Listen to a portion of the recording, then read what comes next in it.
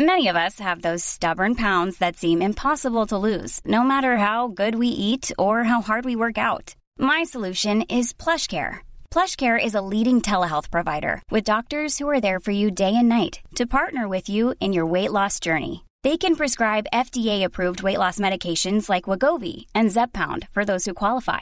Plus, they accept most insurance plans. To get started, visit plushcare.com/weightloss. That's plushcare.com/weightloss. This is a Virgin Media Originals podcast series.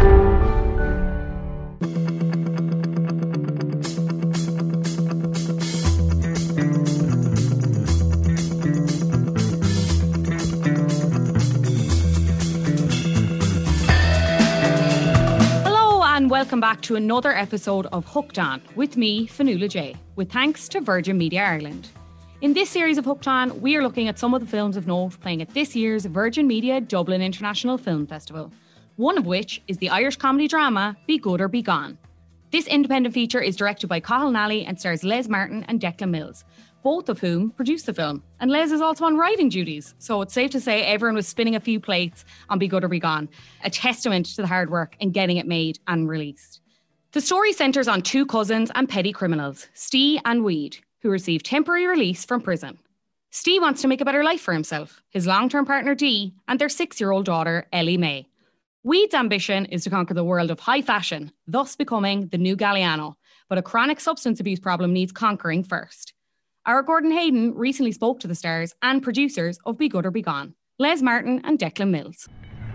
The good man seek pleasure, which is good. The evil man seek pleasure, what is bad. Your request for temporary release has been granted. Oh, lads, be good. What are you doing here, Steve? All I'm after is a chance to put things right. That's all. You're too late, Steve. Make it work. You think I can? Of course you can. I wish I was as sure about anything as you are about everything. All about attitude, isn't it?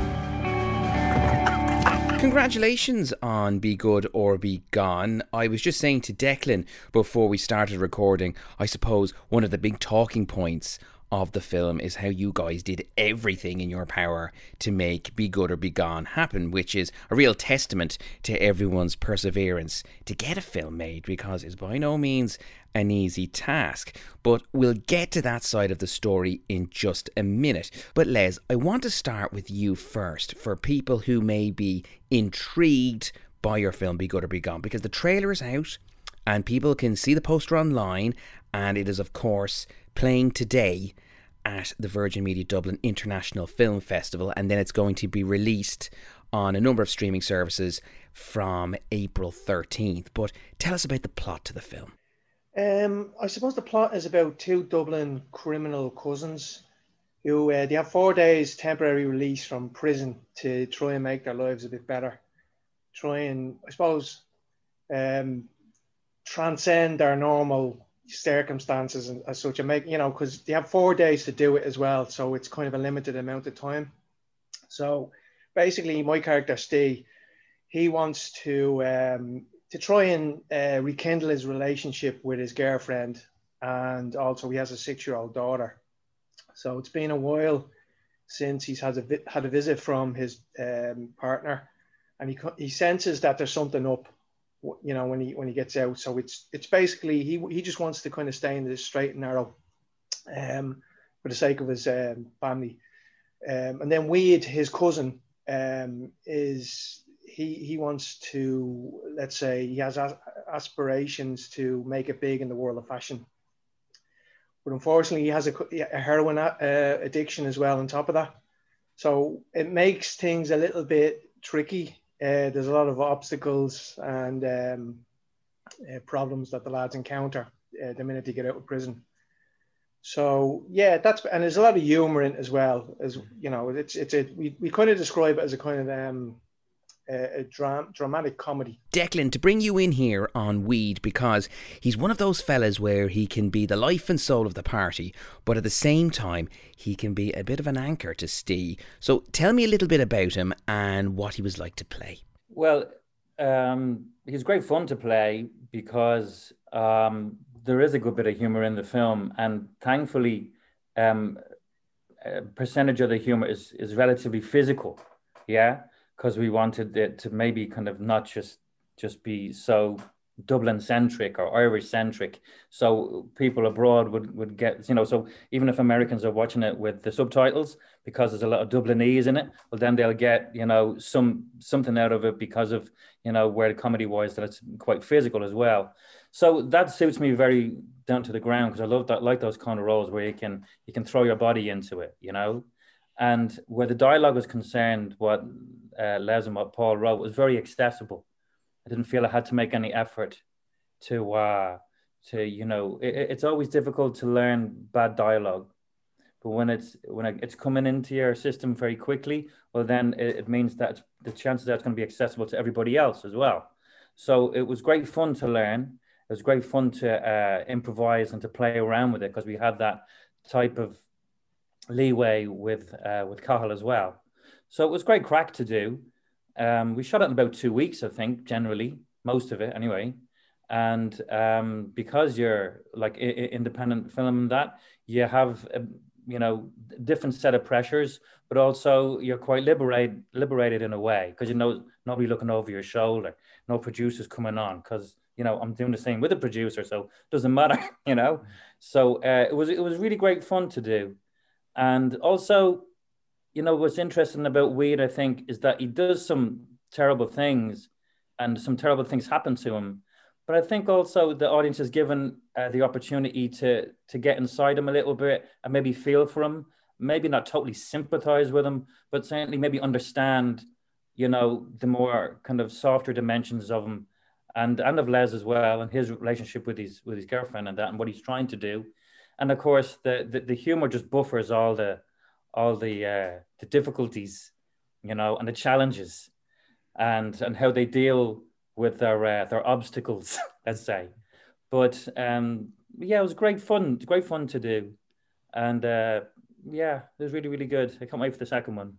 Les, Declan mentioned there that you co-wrote the film as well. How long ago did you put pen to paper, or did you crack out the laptop and start writing? Oh God, it was actually based on a short story going back to 1993. Would you believe?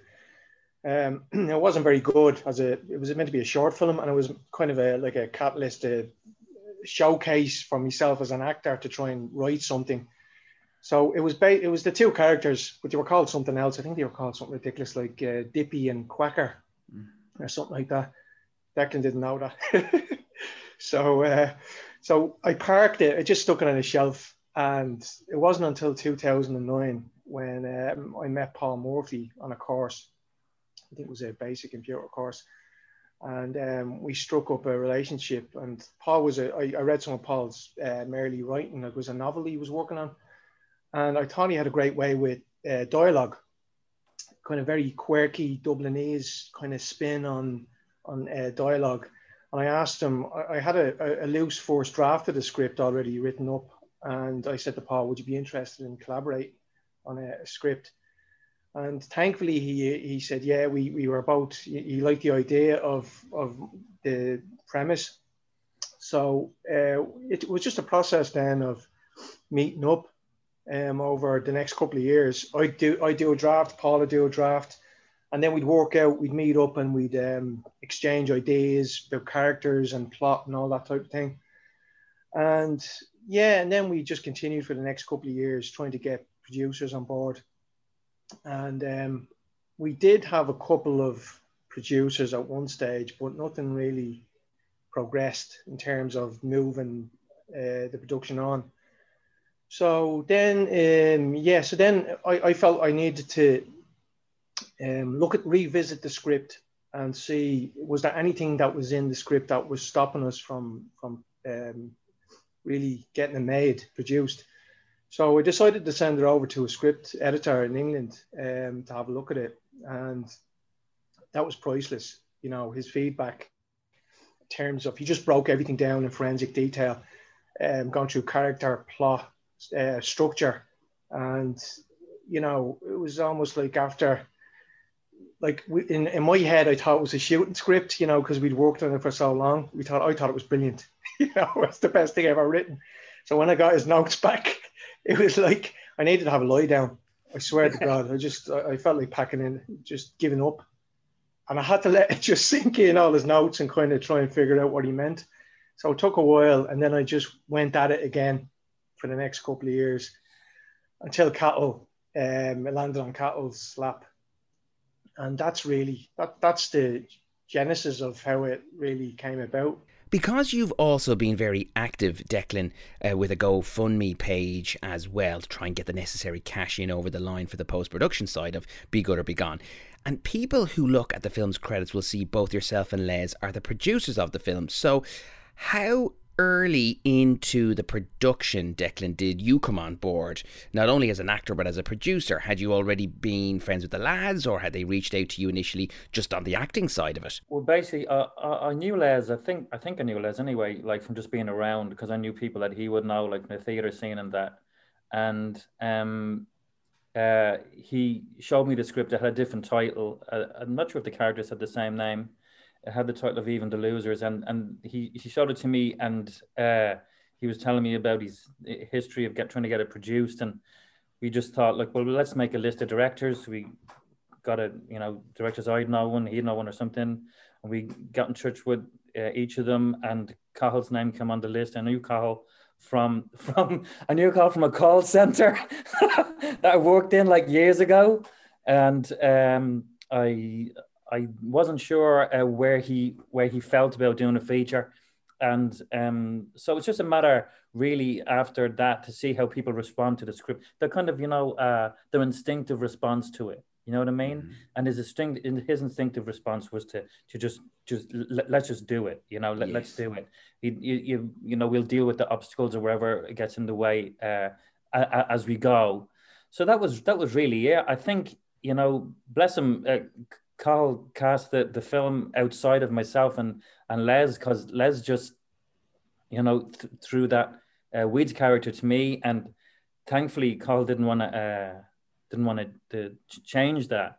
So that was really important to us, because we'd had done a little bit of work together. We ran around Dublin in costume, getting our photographs taken, working out to see if the chemistry would be good between us, because the spine of the film is really the chemistry between the two lads. If that doesn't work, everything else falls apart.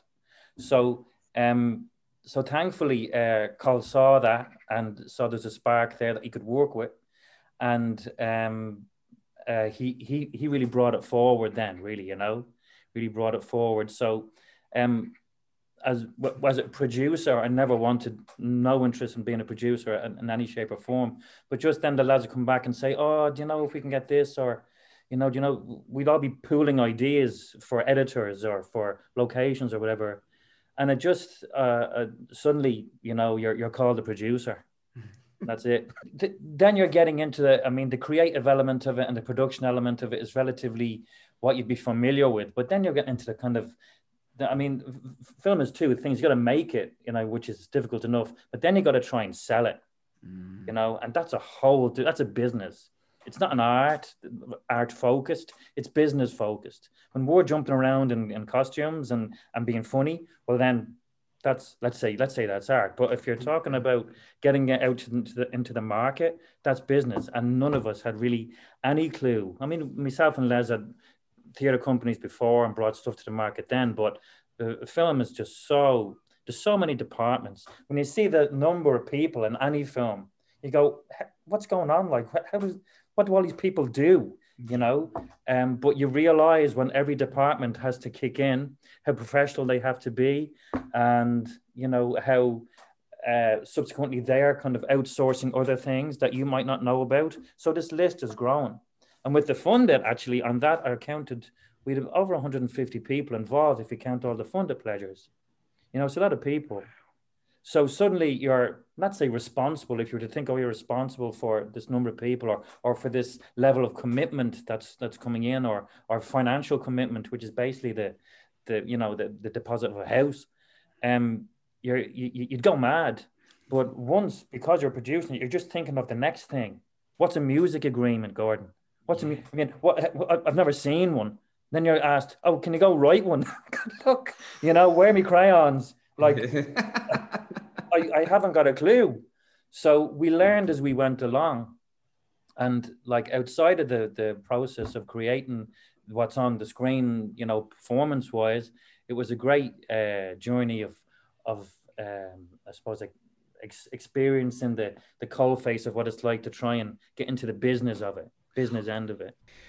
The way you just explained that, Declan, I feel like I'm back there with you. I feel I've got that feeling of the stress building up and the pressure, especially when things are suddenly being heaped upon both of you, trying to juggle all of these new facets of filmmaking, which has never been your area of expertise before. Not at all. And the funniest thing is, people ask us, we've been asked a few times before, you know, what would you do differently? And I think what we do is that one things that I think of is to enjoy every little victory that we got over, you know, that we got through, you know, getting distribution or getting a decent post house or getting the, you know, getting posting over, you know, drives over to America during the pandemic and it's just not arriving. All these sound like, you know, small little things. But like, as I always say, when you're in the trenches, you don't really think of how the war is going. But I think next time will be just to kind of enjoy the fact that you accomplished that particular, challenge, and then go to the next one, as opposed to be hungry and, okay, what's the next one? You know, just throwing yourself at the next thing. Yes. But it's good crack, though, I have to say. It's all about chemistry, though, as well, as much on the screen as it is off the screen. Because if you can't work with the post guys, if you can't work with your producer's rep or your sales distribution PR person, whatever, you know, that affects, I think, what the public see and how many of the public see it. So for us, like somebody said to me at some point, how do you create a business? You create a business by relationship by relationship. And I think that's what it's been, you know, for us. It's just establishing and been really thankful for the people that have a bit of faith in the project, you know, from funded people up to, you know, people putting their own money in, like larger sums. So, I mean, I think I'll be more thankful, more grateful the next time. I'm Sandra, and I'm just the professional your small business was looking for. But you didn't hire me because you didn't use LinkedIn Jobs. LinkedIn has professionals you can't find anywhere else, including those who aren't actively looking for a new job, but might be open to the perfect role, like me. In a given month, over 70% of LinkedIn users don't visit other leading job sites. So if you're not looking on LinkedIn, you'll miss out on great candidates like Sandra. Start hiring professionals like a professional. Post your free job on linkedin.com/people today. Ready to pop the question? The jewelers at BlueNile.com have got sparkle down to a science with beautiful lab-grown diamonds worthy of your most brilliant moments. Their lab-grown diamonds are independently graded and guaranteed identical to natural diamonds, and they're ready to ship to your door. Go to BlueNile.com and use promo code LISTEN to get $50 off your purchase of $500 or more. That's code LISTEN at BlueNile.com for $50 off. BlueNile.com, code LISTEN. Les, just to bring you in here, because this idea started with yourself and you had to overhaul a whole load of notes in order to crack the script for Be Good or Be Gone. And from the conversation we've had so far, it took in and around 2 weeks to shoot the film. So how has that all been for you? Like, have you had to kill your darlings because there may have been days where we're just not going to get another take on this particular scene? So have you been able to divorce yourself from that side of it? Because I'd imagine there were days where what was on the page just unfortunately never made it to being filmed. Yeah, it was extremely tough now. And the first block of filming that we did, I suppose in terms of writing the script, you have to be kind of realistic in you know, you kind of know you're going to have a small budget to work with. So you can't have that kind of helicopter chase down the Liffey that you may want. So you have to scale back, or, you know, explosions and all that sort of thing. Not that the script had that, but so we were always kind of mindful that we'd have to, you know, keep it realistic and, you know, in terms of what we could shoot. But there was times in the first block where, you know, you're not going to get 10 takes on every scene that you do. But even in some of the stuff that we did shoot, we'd notice like later on, or it would be brought to our attention that there might be a lighting problem. So we'd have to go back and reshoot, which kind of ate a little bit into our shooting time. But like the script itself was very ambitious. You know, I think there was something like 40 characters or something, and a lot of locations and a lot of outdoor stuff that we shot. And I think what was it, nearly I felt like 60% of the movie was outdoors. So, you know, we were battling with the elements, you know, kind of streets that, you know, weren't contained with people. And, you know, it was more difficult for a small independent feature like ours. I mean, I suppose, you know, one of the inspirations would have been, you know, in terms of making a movie with a small budget, from my point of view, would have been, you know, you'd look at some Irish movies or like, what was that one?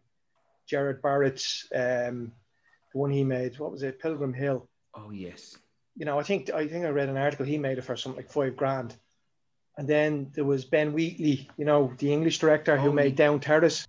Ah, yeah, Down Terrace. He shot that in his editor's house, Robin Hill. I think it was over 8 days. Yeah, and I think he took out a bank loan for about $5,000.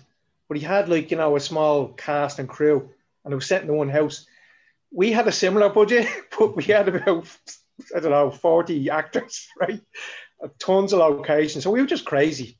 Like, to think, when we think back now, and like, could you make the movie now, as we did a few years ago on the same budget? Saying, like, you wouldn't get out of bed, you know, it would just kind of traumatize you if you thought about it. And we just kind of naively went at it. You know, we just could have said, right, let's do it for this amount of money. And we'll just keep going. Every obstacle, every challenge that we encountered, we just seemed to meet it head on. Do you think maybe the fact that the experience from a producer's point of view, that because you went in with such a lack of experience in that area, that it allowed you to push forward more so than maybe if you had a lot of experience in a producer's seat, that you would have thought, well, I just think that there's a bit of a dead end there.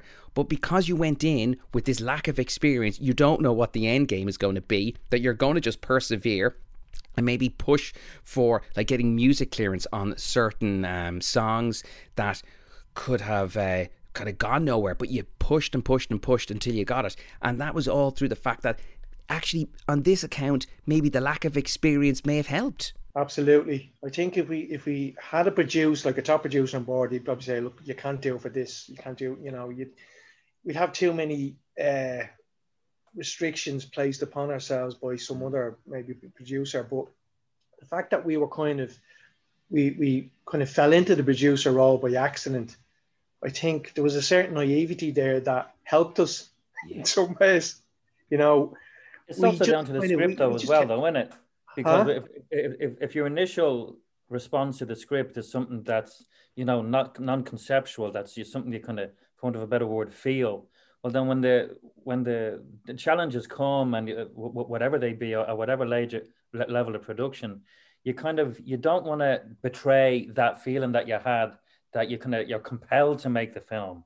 You know, that, you know, when it gets difficult and you're pulling your hair out or for whatever. And I'm sure that's the same.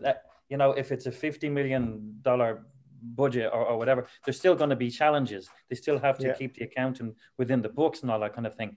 So I think if the script is there and your response to it is something that's like deep inside yourself in your gut, well, I think at the end of the day, you're not going to be able to sleep just because you can't,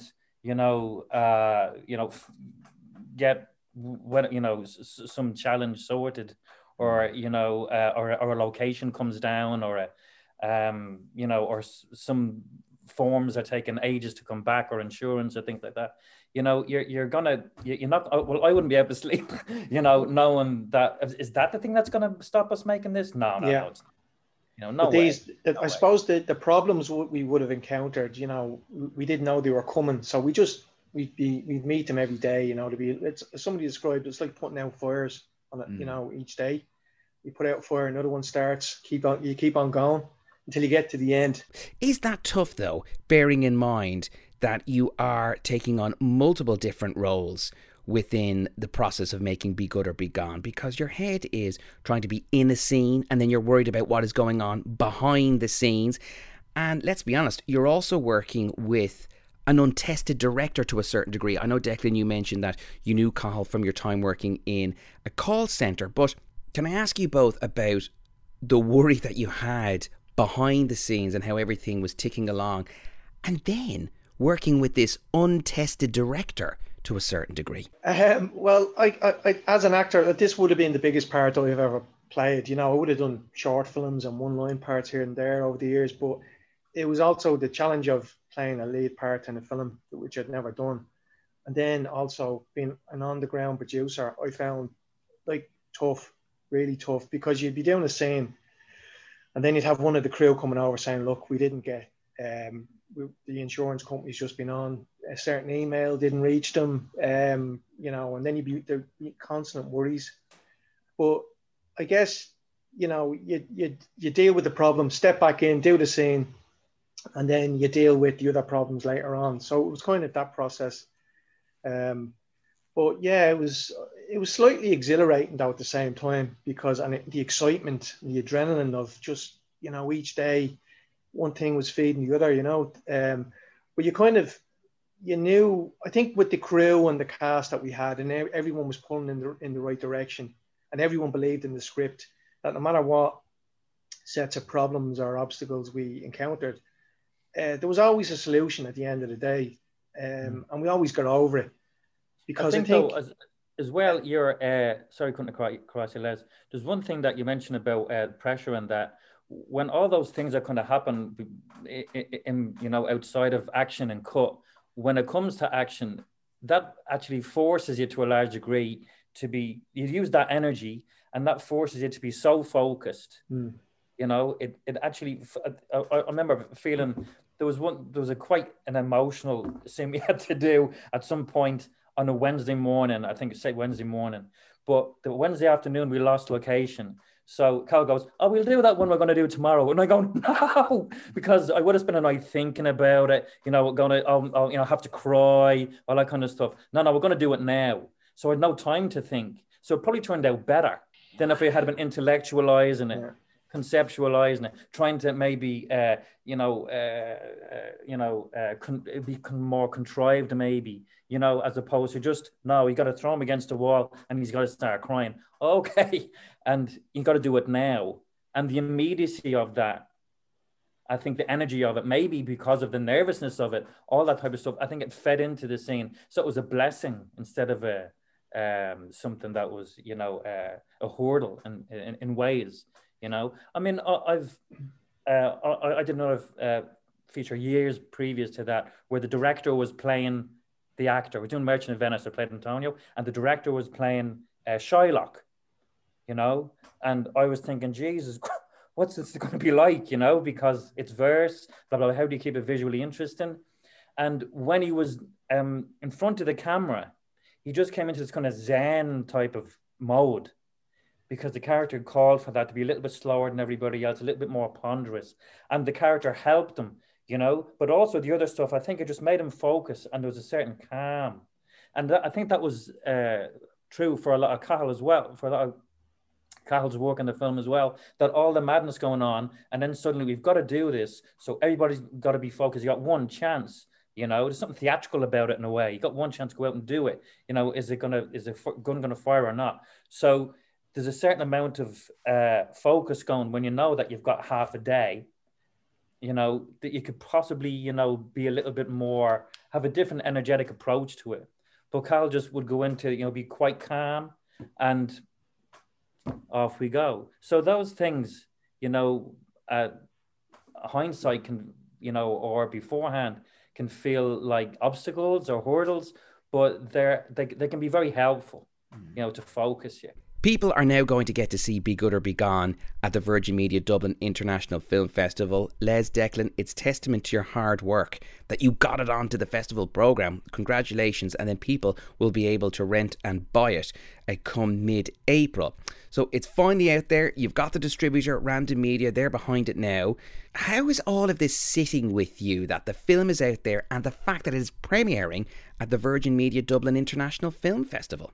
Completely surreal. You know, when we were starting out years ago, that I suppose for me the highlight would have been getting it into DIFF, you know, because it's just, I think when you're starting out making it, like, and it's just, you know, fairly small budget, and, you know, you have modest expectations, you know, it was like a dream come true now getting into DIFF. And it's almost like it's come full circle, because we've spent a bit of time doing the festival circuits in places like America, Canada. So it's almost like it's coming home in some ways to Dublin, and this is the end of our festival journey. And like, I can only thank Grania Humphreys. I can't thank her enough for really believing in the film, you know, and getting behind it. So it's fantastic, and it's going to push it out to a wider audience. The fact that we're online, it's going online. So I mean, it would have been great to walk the red carpet and do all that type of thing, but at the same time, you know, you can't. It's great to just know that it's going to up and down the country, people get to see it. Well, gentlemen, we wish you well with Be Good or Be Gone. It's a fantastic success story. Les Martin, Declan Mills, thank you so much for your time, and I really look forward to seeing what you're going to do next. Just before I let you go, will we see this team working together again? Do you think there will be another opportunity? I hope so, yeah. I think Cattle and Dec got a few things in the pipeline, so I think we're going to keep it's a nice working relationship. We get on well together, so I'd like to think so. Great stuff, very good. You old tease, Les. Thank you so much, Les Martin, Declan Mills. A real pleasure to talk to you both about Be Good or Be Gone. Thanks. You're not still knocking around with that, correct, mate? He's me cousin, man, you know.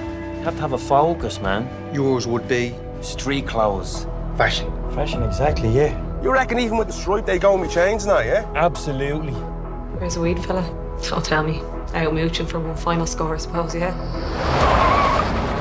You'd raise on her out, that lad. I want to know where he is and what he's doing. Stay out of me way. We're done. No, you make those decisions, not you.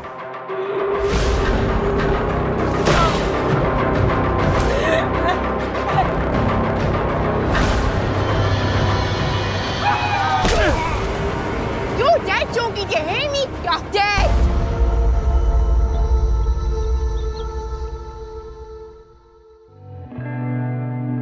Find some other sham to do your dirt. Well, if you want to see that daughter of yours grow up, he'll be there. I'll make things right. For the three of us, I will. I swear, I promise I'll make things right.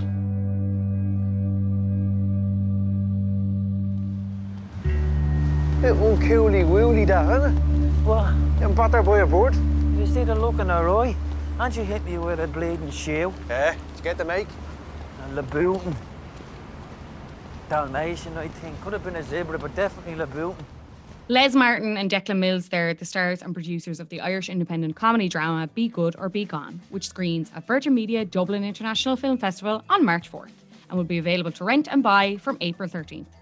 For more details, log on to diff.ie. That's diff.ie.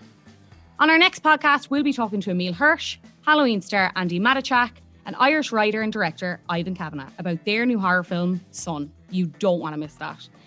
This podcast was sponsored by Virgin Media Ireland and is produced by Gordon Hayden.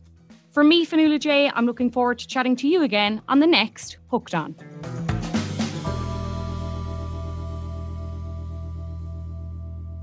This is a Virgin Media Originals podcast series. Hey, it's Paige DeSorbo from Giggly Squad. High quality fashion without the price tag. Say hello to Quince.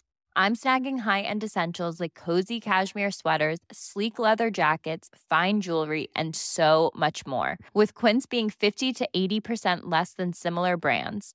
And they partner with factories that prioritize safe, ethical, and responsible manufacturing. I love that. Luxury quality within reach. Go to quince.com/style to get free shipping and 365-day returns on your next order. Quince.com/style.